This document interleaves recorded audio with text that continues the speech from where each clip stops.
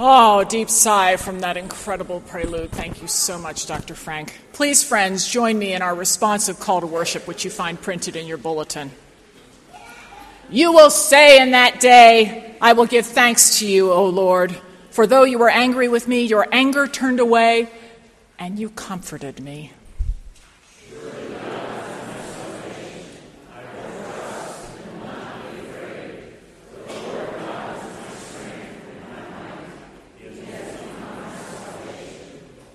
With joy you will draw water from the wells of salvation, and you will say in that day, Give thanks to the Lord, all in his name, make known his deeds among the nations, proclaim his name is exalted. Sing praises to the Lord, for he has done gloriously. Let this be known in all the earth.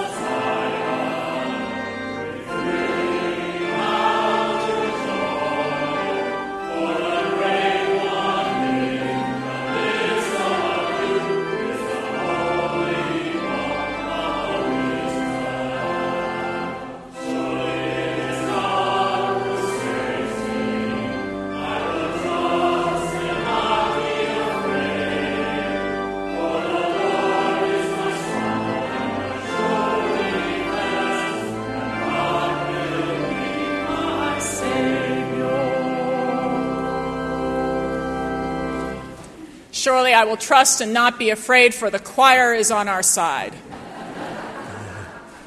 Friends, please join me in our prayer of the day. Holy Lord, God of heaven and earth, teach us to adore you without constraint, to serve you without complaint, to be in awe of you without fear, and to recognize you where you are near. Surely you are the God who saves us. We will trust and not be afraid. For you, Lord, are our stronghold and our sure defense, and we praise your name forever. Amen. Friends and fellow sinners, surely it is also good to resign from both the excuse games and the blame games we tend to play, to come clean and humbly confess our sins to God. Let us pray. God of interminable patience, we admit to you that we are not always as we would like to appear to others. Sometimes when we think we are being very clever, when we are being exceedingly foolish. We can even pretend to ourselves that we are being generous when we are being manipulative and self-seeking. We can be conniving and in that process lose our integrity, even though we try to mime a bland exterior of righteousness. We have acted this way and more, and so we seek your forgiveness and rectifying influence in our daily lives. This is not the whole story, loving God. By your saving grace, which never ceases to work within us, we are also capable of loyal and loving deeds. We can be surprisingly kind, generous, understanding, and courageous at considerable personal cost. We rejoice that your love has not been wasted on us. But mostly we implore your grace this morning, for doing your will is our most sacred desire. From our failures and sins, please cleanse and rehabilitate us by your Spirit. We ask it in Jesus' name. Amen. Hear the good news. Who is in a position to condemn? Only Christ, and Christ died for us. Christ rose for us. Christ reigns in power for us. Christ prays for us. Anyone who is in Christ is a new creation. The old life has gone. A new life has begun.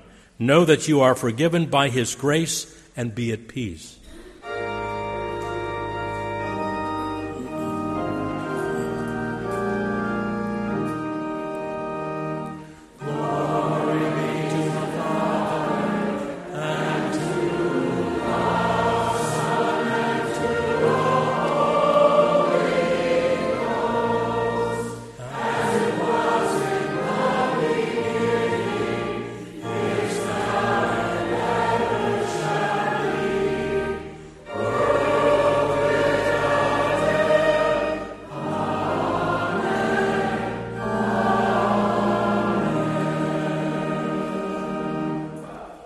You may be seated.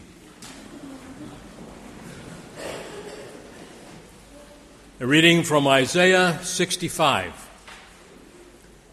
The prophet is speaking. For I am about to create a new heavens and a new earth. The former things shall not be remembered or come to mind. But be glad and rejoice forever in what I am creating. For I am about to create Jerusalem as a joy and its people as a delight. I will rejoice in Jerusalem and delight in my people.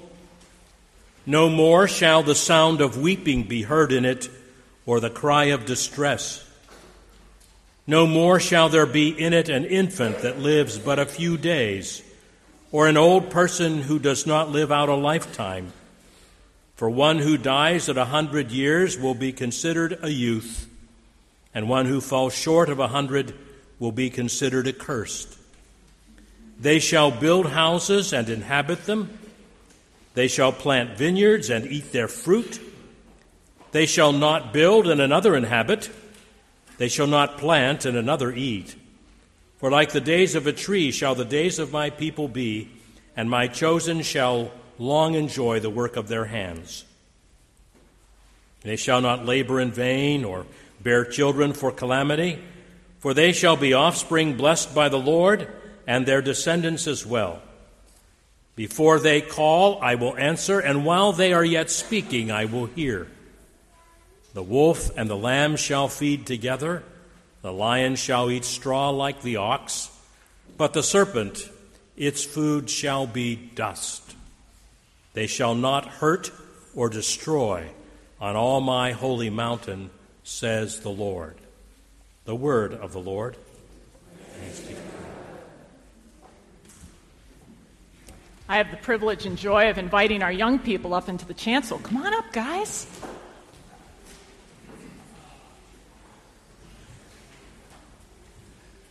Hey, Graham, do you want to come say hi? Good morning. How you doing, Wrights? Morning, Wilsons. Morning, sweethearts. Good morning, Jerus. Good morning, everybody. Good morning, Genikaikises. Good morning, Miss Irwin. Good morning, good morning, good morning. Jack, do me a favor. Go get my basket, please. Thank you. Good morning. Thank you.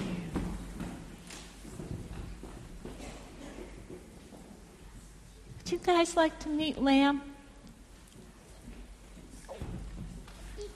Lamb's a little timid. As you can see, Lamb has big ears and hears everything, and Lamb is pretty sensitive. And frightens easily. So don't make Lamb scared. Lamb has every reason to be afraid when she sees this. What do you think it might be? Oh, wolf. Oh, my goodness. So Lamb's pretty timid. What do you think the wolf wants to do to the lamb? Eat it! Ouch! Ow! Now, if we know that wolf wants to eat lamb, maybe you heard Pastor Bruce read for us today from the book of Isaiah. And the book of Isaiah is written by the prophet Isaiah. Does anybody know what a prophet is? No. I'm glad you're answering honestly. A prophet is somebody who looks and says, this may be the way the world looks right now, but God tells me this is the way the world could look. So it's kind of like a fortune teller? Well, even better than a fortune teller, the prophet looks ahead and said, this is possible. The prophet is telling us in Scripture about a time when there is going to be a new heaven and a new earth. And the prophet paints a picture where there will be no fear. No fear at all. No sadness. So the lamb doesn't have to be afraid of the wolf. As a matter of fact, Isaiah says, the wolf and the lamb shall feed together. Yeah, the wolf will feed on the lamb. Well, you would think that the wolf would eat on the lamb, right? But the wolf and the lamb shall feed together, eat together. Can you imagine that? Nope. Can you imagine they're getting along? Now, with this basket of lambs, it's easy to imagine these lambs getting along because they look pretty much the same, right? They're all cuddly and fuzzy and big ears. Aren't they cute? They're really cute. But the wolf looks different, doesn't it? Does it look different? Yeah, it looks different. Mr. Genikaikas, if the wolf looks different, do we think we have to be afraid of it because it looks different? No. Just because it looks different, it's still one of God's creatures, right? Yeah. It's still precious in God's eyes. You guys aren't afraid of something that looks a little different from you, are you? Kind of afraid. I know. You don't have to be afraid of something that looks different. Imagine a time when all animals and all people are not afraid of those that look different. Imagine a time when the wolf will eat with the lamb. Imagine what it could be like if we could do that together. How many of you like films by Disney? Anybody like Disney films like Cinderella or Cars or Toy Story? Cinderella, is that one of your favorites, Miss Genikaikas? Yes, indeed. Your favorite? Sleeping Beauty is your favorite Disney film? Do you know what Disney said about these films? Walt Disney said, if you can dream it, you can do it. If you can dream it, you can do it. So if we can imagine that the wolf and the lamb could eat together as the prophet painted for us, do you think that we, if we see different people, could be at peace and not afraid together? Yeah, look how much you guys are just playing together, right? No need to be afraid.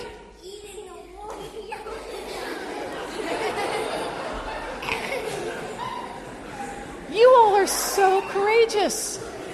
That is wonderful. And the lamb's going to eat the lamb. Since you all know, How wonderful the wolf and the lamb can be together. Let's pray together, shall we?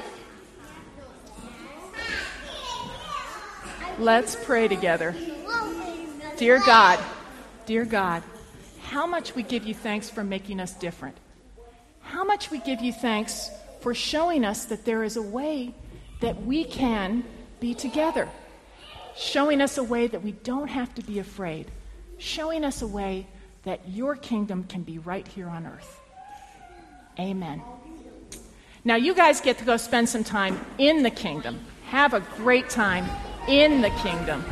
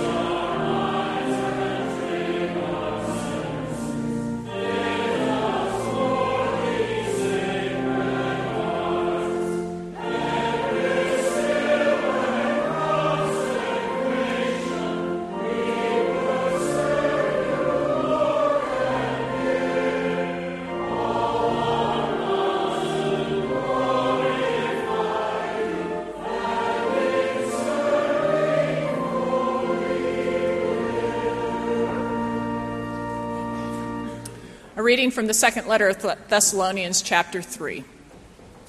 Now we command you, beloved, in the name of our Lord Jesus Christ, to keep away from believers who are living in idleness and not according to the tradition that they received from us. For you yourselves knew how you ought to imitate us. We were not idle when we were with you, and we did not eat anyone's bread without paying for it. But with toil and labor we worked night and day, so that we might not burden any of you. This was not because we do not have that right, but in order to give you an example to imitate. For even when we were with you, we gave you this command: Anyone unwilling to work shall not eat. For we hear that some of you are living in idleness, mere busybodies, not doing any work. Now such persons we command and exhort in the Lord Jesus Christ to do their work quietly and to earn their own living. Brothers and sisters, do not weary in doing what is right. Please join me in our responsive collect. There is a mighty question we ask when nations rage. Just when will be Christ's coming, the ending of the age? Take care, said Jesus clearly, for many will appear. They'll claim to be Messiah, yet people should not fear. For in the days of Noah, the people went along in eating and in drinking, in merriment and song. Then suddenly the world changed with great surprising power. So too will be Christ's coming, and no one knows the hour. Luke 21. When some were speaking about the temple, how it was adorned with beautiful stones and gifts dedicated to God, he said, "As for these things that you see, the days will come when not one stone will be left upon another, all will be thrown down." They asked him, "Teacher, when will all this be, and what will be the sign that this is about to take place?" And Jesus said, "Beware that you are not led astray, for many will come in my name and say, 'I am he,' and 'the time is near.' Do not go after them. When you hear of wars and insurrections, do not be terrified, for these things must take place first, but the end will not follow immediately." And then he said to them, "Nation will rise against nation and kingdom against kingdom. There will be great earthquakes, and in various places famines and plagues, and there will be dreadful portents and great signs from heaven. But before all of this occurs, they will arrest you and persecute you. They will hand you over to synagogues and prisons, and you will be brought before kings and governors because of my name. They will give you an opportunity to testify. So make up your minds not to prepare your defense in advance, for I will give you words and a wisdom that none of your opponents will be able to withstand or contradict. You will be betrayed even by parents and brothers, by relatives and friends, and they will put some of you to death. You will be hated by all because of my name. But not a hair of your head will perish, and by your endurance you will gain your own souls." The word of the Lord. Thanks be to God. So keep awake and watchful. Salvation is at hand. Our hope is in Christ Jesus, and by God's grace we stand. The night's almost over. We wait for God's new day, and through the Holy Spirit, we follow Jesus' way. Be ready for when you feed the poor, for it is thirsty children, away where they long for, and when you love strangers and help the ones in need. Christ says, "Receive my kingdom, for you are serving me."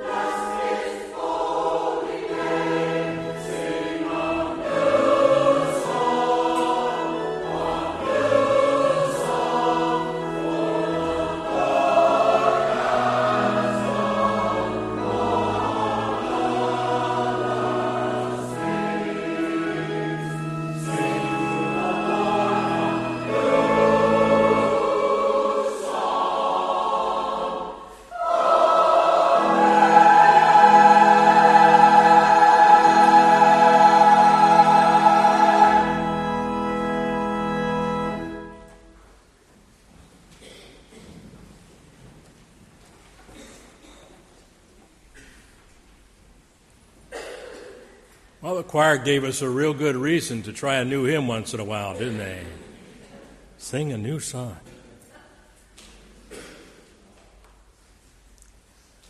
One of my research assistants is called Google. And according to Google, there are only 7 communities worldwide with the name Utopia. And 6 of them are in the United States. Actually, though, the statement is misleading. The Utopia in Kansas is now a ghost town, and the ones in Florida, New York, and Illinois have been subsumed into larger communities that now have other names. A few people live in what was Utopia, Ohio, but the community by that name is now a historical memory. And Utopia, Texas is still there, though with a population of less than 250 people. The one that's not in the United States is in New South Wales, Australia. And it seems to be little more than a dot on the map. It's perhaps significant that no utopias have ever really thrived. Now, the word utopia was coined by Sir Thomas More in 1516. He used it as a name of a fictional island that had a separate society in a novel that was published entitled On the Best State of a Republic and on the New Island of Utopia. Now, his book depicted a communal society where everything was shared and everyone benefited. To name the island, the author, Moore, combined 2 Greek words, topos, which means place or where, and the word ou, which means no or not. So if we translate the name of Utopia, literally we call it nowhere or not place. His book was a satirical criticism of the European society of his day. Among Moore's targets were the House of Royal Prerogative and the land enclosure practices that worked against the common good, both of which were major societal problems in the 16th century of England. In Moore's book, they were in contrast to the uncomplicated society of utopias. Today, in keeping with Moore's original meaning, utopia denotes an imagined place, a state of things where everything is perfect. We have lots of synonyms in English: paradise, Shangri-La, nirvana, heaven on earth. Most of us would conclude that such a place or society is not achievable among humankind. And the etymology of the word, literally meaning nowhere or not place, really explains this. So I went to one of my offices. People think I have an office at church. I also have one at Starbucks. And sometimes I just walk up to people and speak to them if they're sitting alone, just trying to strike a conversation. And so I asked this one individual, well, do you know where we could find Utopia? And they said to me, Utopia is nice to think about, but on earth you're not going to find it, because wherever and whenever a human being enters a paradise, paradise is lost. I thought, well, they're right. But in the decades preceding the Civil War, a certain idealism among some people led to the founding of communities called Utopia, because the founders were intent on trying to create societies as close to perfect as they could. Ohio's Utopia, for example, established in 1844 by the followers of a French philosopher, Charles Fourier, who called for intentional communities based on equal sharing of resources and labor. It was kind of a communistic approach to things. And the people who came to Utopia were spiritualists who wanted a secluded area to practice their form of religion. The town was on the banks of the Ohio River, and unfortunately, many of its settlers died in a flash flood in 1847. The survivors moved away And there are people living in the area today, but they are not communalists. And the town as such is limited to just a historical marker from the state of Ohio that tells about the flood. And then at the bottom of the marker it says, thus the idea of the perfect society or utopia died. Now here's the thing. No community founded to be a true utopia, whether using that name or not, has really continued to exist as such.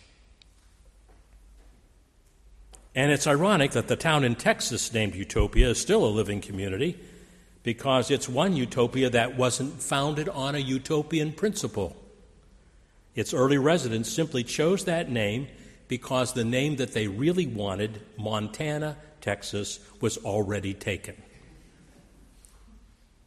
The failure of utopian societies to survive can cause us to read Isaiah 65 with a very jaundiced eye, for that passage describes a divine remaking of the city of Jerusalem, where the old problems will be no more.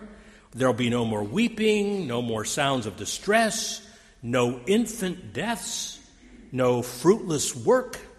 It will be a place of joy. Every adult will have a long, fruitful lifespan. And in this new Jerusalem, the residents will not worry about encroachment or threats from each other or from other nations.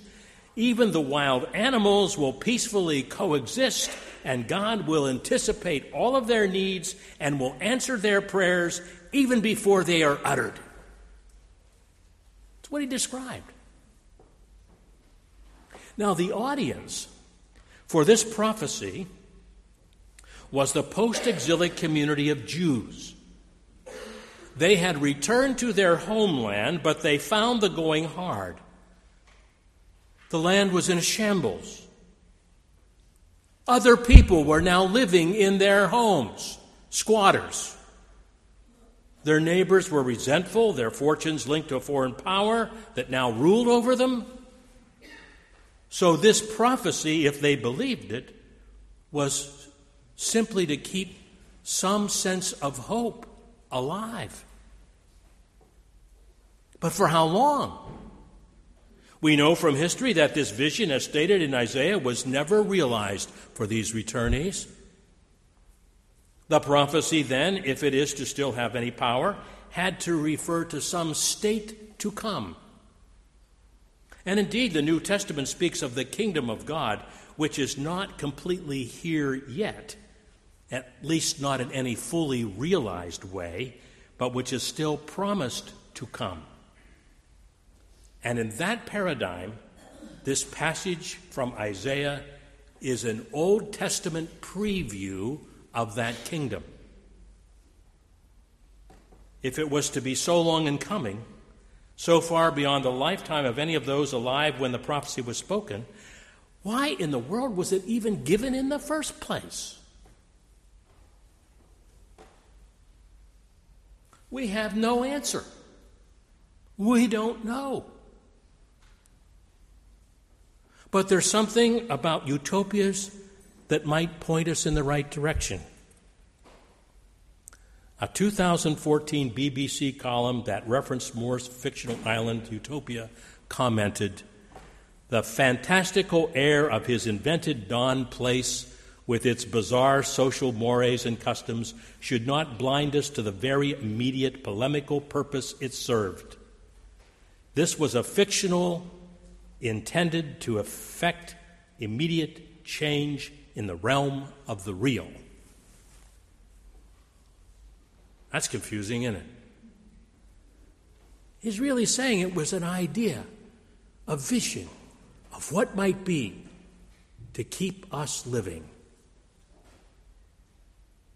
Now we know from the other references in the Old Testament that utopia-like prophecies to the post-exilic community did, in fact, inspire members of that community to effect immediate change. You can read it in Zechariah, for example, particularly Zechariah chapter 8. and his preaching along with the fellow prophet Haggai, from which we read last week, was all instrumental. They got to work and rebuilt the temple.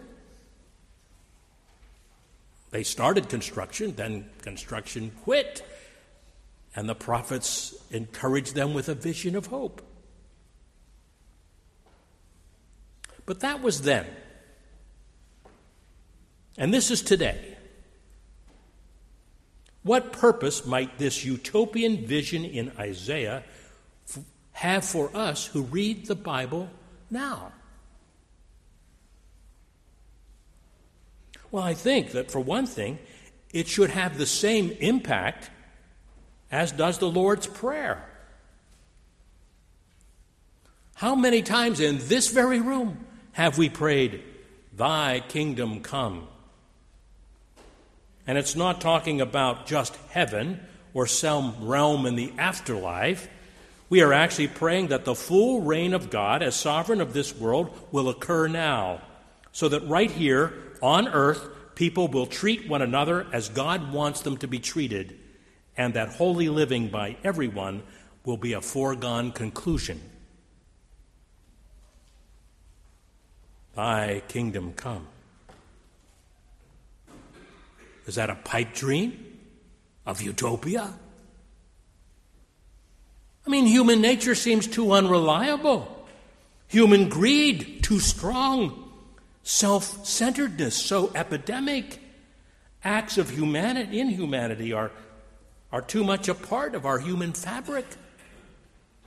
Many of the same sins people committed 4,000 years ago still committed today.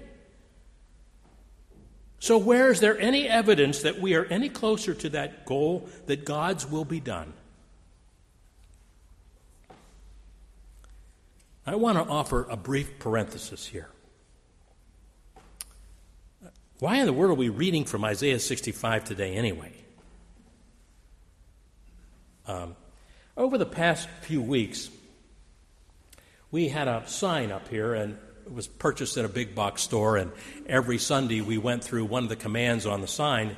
We went looking through the Bible to see if the Bible had anything to say about what was on the sign. And so one week it was be grateful, the next was work hard, then it was enjoy life and keep your promises. And then we went looking for the biblical text that related to those phrases on the sign. You know, sometimes pastors will preach their way through a book of the Bible. The most famous of those are to preach through the book of Romans, which is heavy with theology and puts most congregations to sleep. I maintain that Sunday's always a win-win proposition. Either you are wonderfully challenged or you wake up delightfully refreshed, so it's all good. A lot of pastors like to preach through Ephesians. Every Sunday is a series of verses. We read the first 10 verses, and then we read the next 10, and we talk about them. But throughout history, the Christian church has developed a lectionary, a series of readings from the Old Testament and from the New to be read on a Sunday. It was actually the Jewish Talmud that claims the practice of a reading appointed scriptures for particular days. And eventually that got assumed, some of those readings, into the Christian church, who then added readings from Matthew, Mark, Luke, and John, the Gospels, and then from the other letters of Paul. And first thing you know, we had, by the year 452 A.D., established a reading cycle of the Bible on Sundays. And then along came the Reformation, and people began to change the reading cycle. Presbyterians kind of gravitated to the Heidelberg Catechism and began to preach every Sunday from the questions, 52 of them, every Sunday from the Heidelberg Catechism. And that became the reading cycle. And then we had Vatican Council from 1962 to 1965, and the Roman Catholic Church kind of set a 3-year pattern as a reading cycle, and the Protestants of all kinds got together and looked at this and said, that's a very good reading cycle. We ought to adopt that. And it was. Over 30 denominations in the United States and around the world said that shall be our reading cycle too. And it just so happens that on this Sunday, the Old Testament lesson is Isaiah 65. That's why we read it. We decided, let's go back to the lectionary for the rest of the year.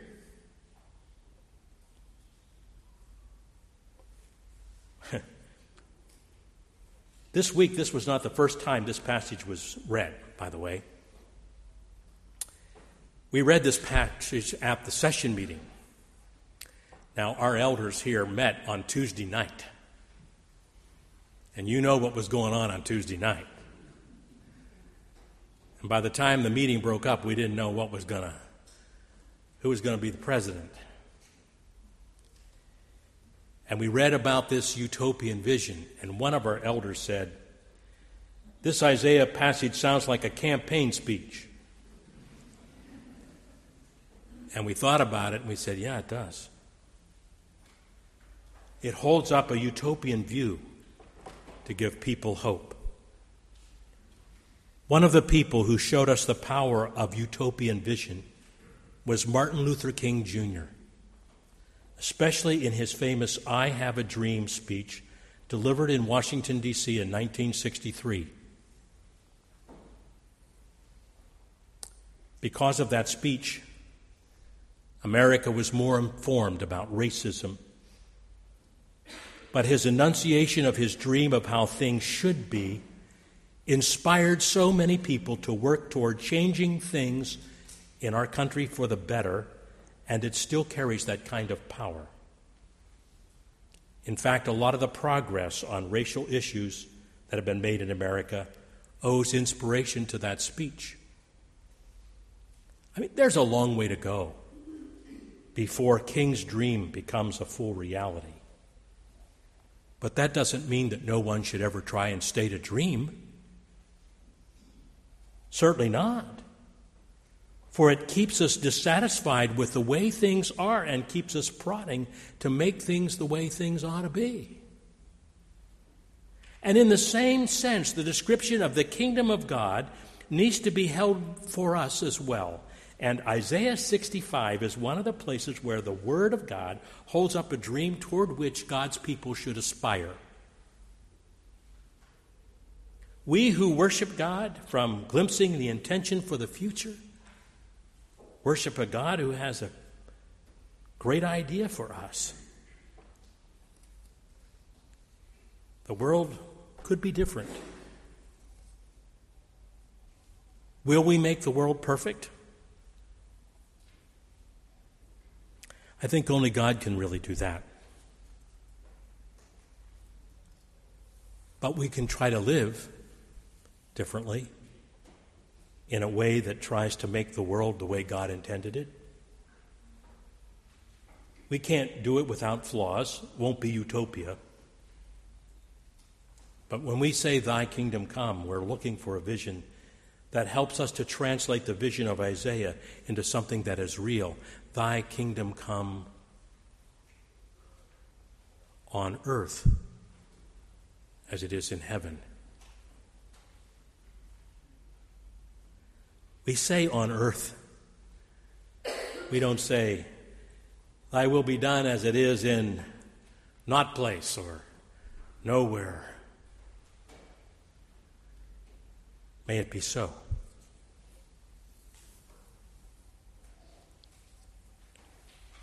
Together, let's use this printed prayer.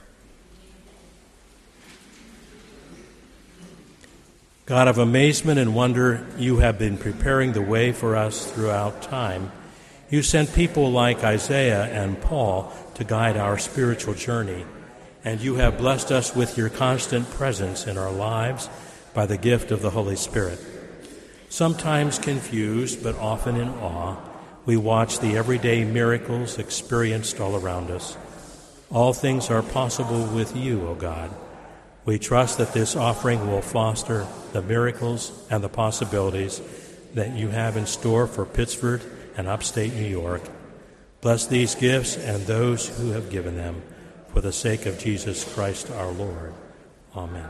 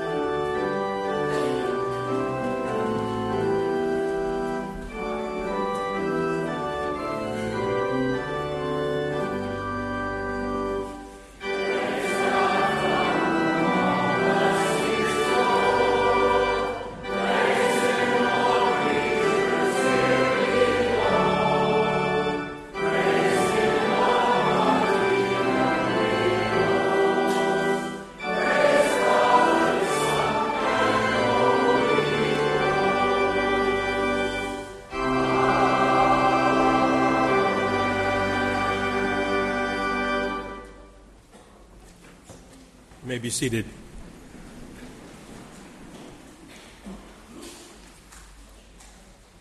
We have a couple of things that we thought you'd be interested in learning about. And Rob, you're our treasurer. We'd like to have a report about what happened last week.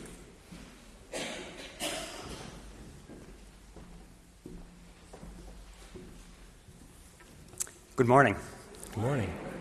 We are most thankful for the 165 pledges that we received last week. It totals about $413,000. It's just slightly behind where we were at this point last year, about $435,000, and does represent about two-thirds of the total amount that was raised in our entire 2016 campaign. The generosity team will be following up and contacting those folks who have pledged in prior years. And so we do encourage you, if you have not already done so, to complete a commitment card or go online to express your desire to support our church in 2017. It does help us in our preparation of the 2017 budget by having the information available. And in doing so, please remember to indicate your desire to help the church not only financially, but with your time and talent. And as Bruce mentioned last week, also perhaps indicate how you can help loving generously one to another. Thank you. Thanks, Rob. I know Lee Fox has a special announcement to bring to us as well.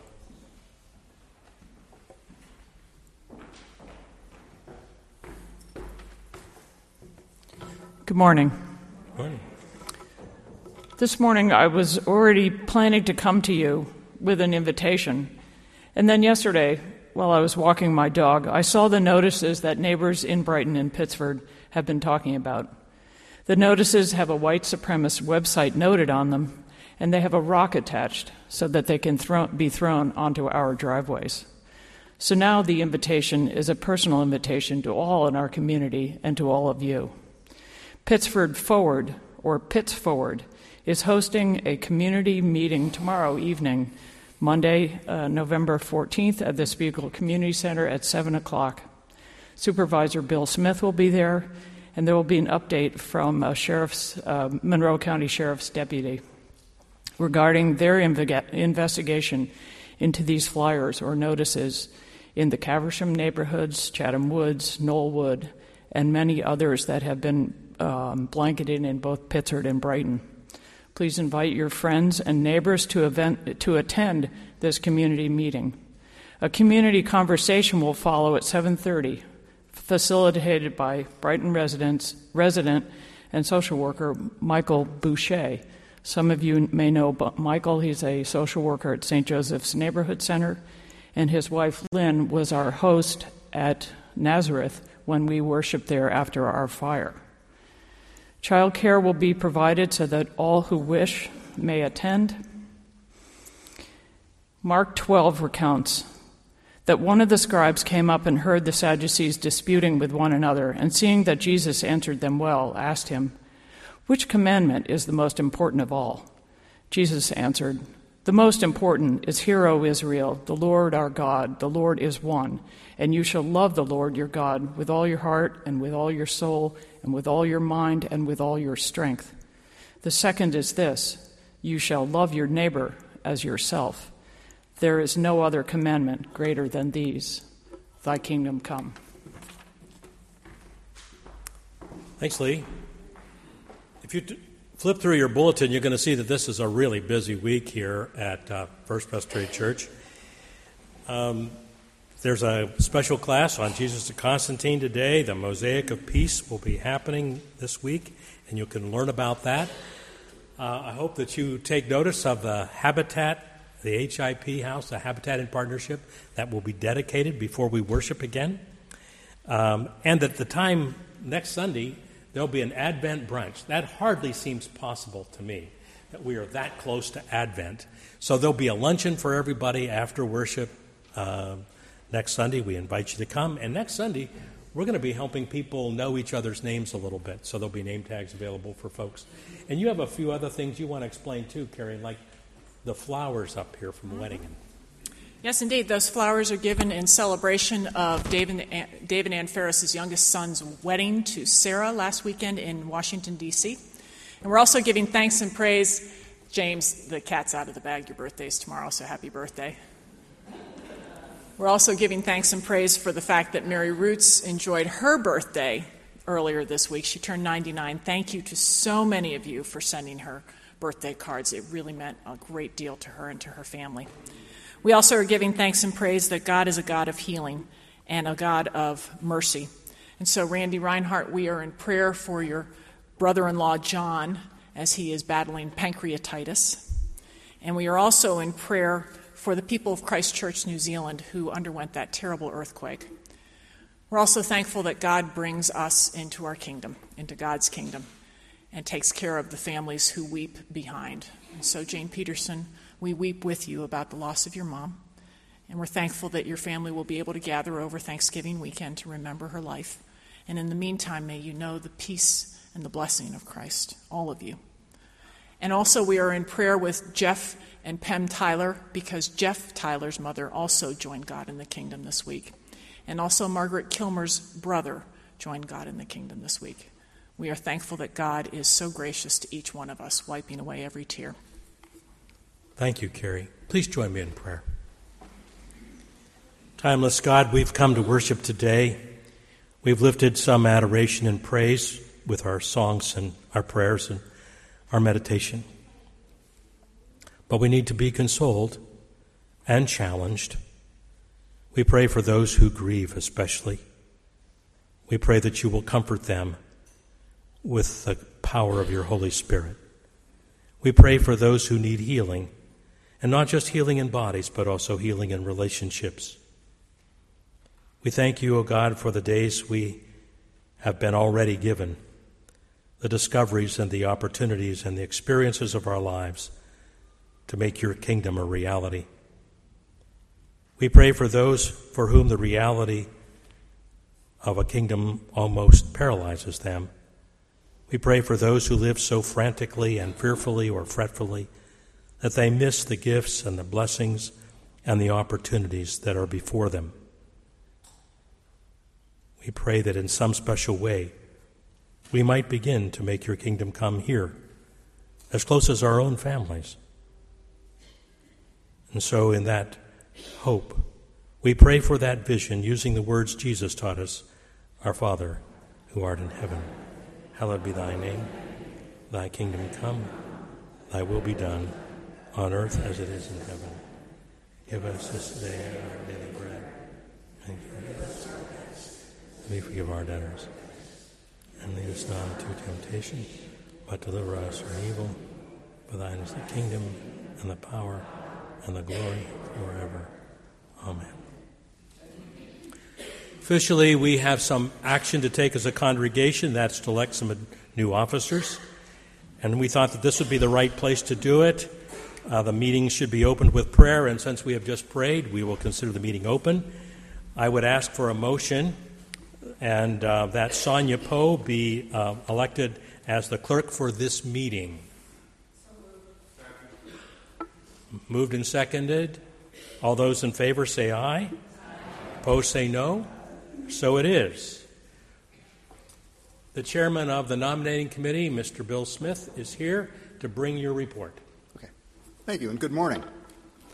The first item is the approval for the nomination committee.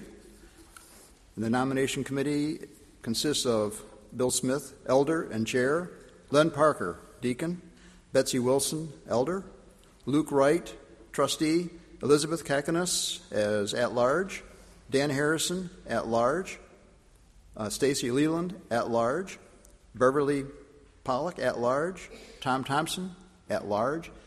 If these are here, would they please stand? Okay, thanks, Luke. All right. That constitutes the nominating committee for approval. Okay. That comes as a motion. It doesn't need a second since it comes from committee. Additional nominations you would like to make from the floor? No volunteers. Seeing none, I would ask for a motion that these people be elected by acclamation. I heard a motion and a second in that. Any objection? All in favor say aye. Aye. Opposed say no. It is so ordered. Thank you very much. Thank you. Moving along, nominating committee proposals for session, and I will list these by their term of service, and most all are 3 years through 2019. If there's a different one, I'll give you that date. New elders, Tracy Kimball, Kim Tinder. If anybody's if they're here, please stand. Kim Tinder through 2018, Andrea Wright, Gretchen Bartosh, Jane Vessling, Jane is here, Sam Huang, and Vince Harper, and David Klein. That's for session. Shall I continue with the other candidates as well? No, I think we need to take action Okay. separately. Siri Adam. The floor is now open for any other nominations for the office of elder for these classes. Bruce, I have one comment also. We have a youth elder for 2-year service for 2018. We'll take that nomination now. Okay, Tristan Bachman.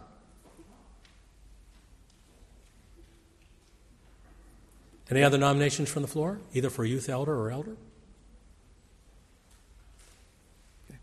Seeing none, I would ask for a motion that these persons be elected unanimously. I heard the second. All those in favor indicate by saying aye. Those opposed say no. It is so ordered. Good. Thank you very much. Thank you. 4 trustees, Dan Fox, class of 2017, Kate Aguirre, Carolyn Hill. If they're present, please stand. Thank you. Will Irwin, Aaron Reichman, and Just Dave so that you know, Bruins. Will Irwin is back in the narthex. Okay. Got him. With baby. He has his hands full. And Dave Bruins. Okay, that's it. Okay. Floor is now open for nominations for office of trustee. Seeing none, I would entertain a motion that these persons be elected unanimously as well. I heard the motion and the second. Any additional discussion? I assume you're ready to vote. All in favor, say aye. Aye. Opposed, no. It is so ordered. Thank you.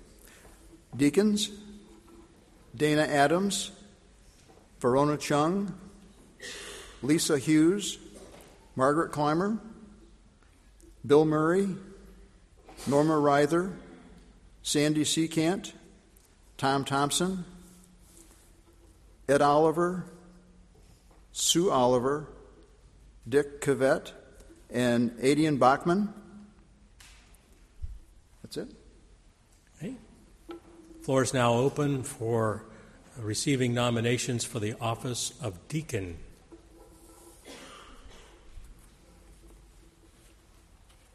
Seeing none, I would entertain a motion that these persons also be elected unanimously by the will of the congregation. There's a motion. Is there a second? Any discussion? All those in favor say aye. Opposed say no. I think we've completed your business. I'd like to say thank you to the nominating committee for all the calls that were made and all the members we called, taking the time to talk or listen to us, and sometimes offer suggestions for other people for possibility of positions. So it was a little work, but well worth it, and glad to talk with church members. Thank you. Thank you very much, Bill. This is an awful lot of work that people don't see. A lot of time where this committee has been busy. And we thank you for all of your wonderful work. I know that you saw that in the bulletin. You wondered how we were going to do that. Something else we also need to do is officially this meeting needs to be closed. So a motion to that effect needs to be received. It's moved and second that we close the meeting of the congregation. Anybody want to object? Then I will take moderator's prerogative and declare it closed. And with that, we'll move to our closing hymn, number 295.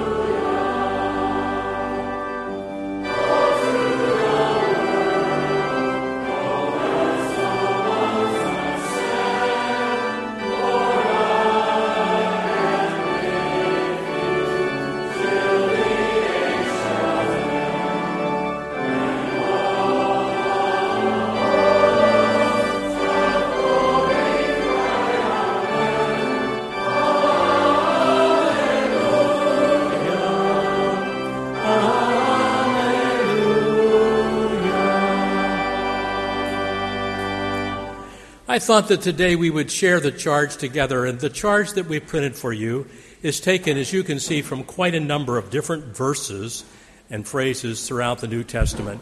This was the charge that I grew up reciting every Sunday as a boy.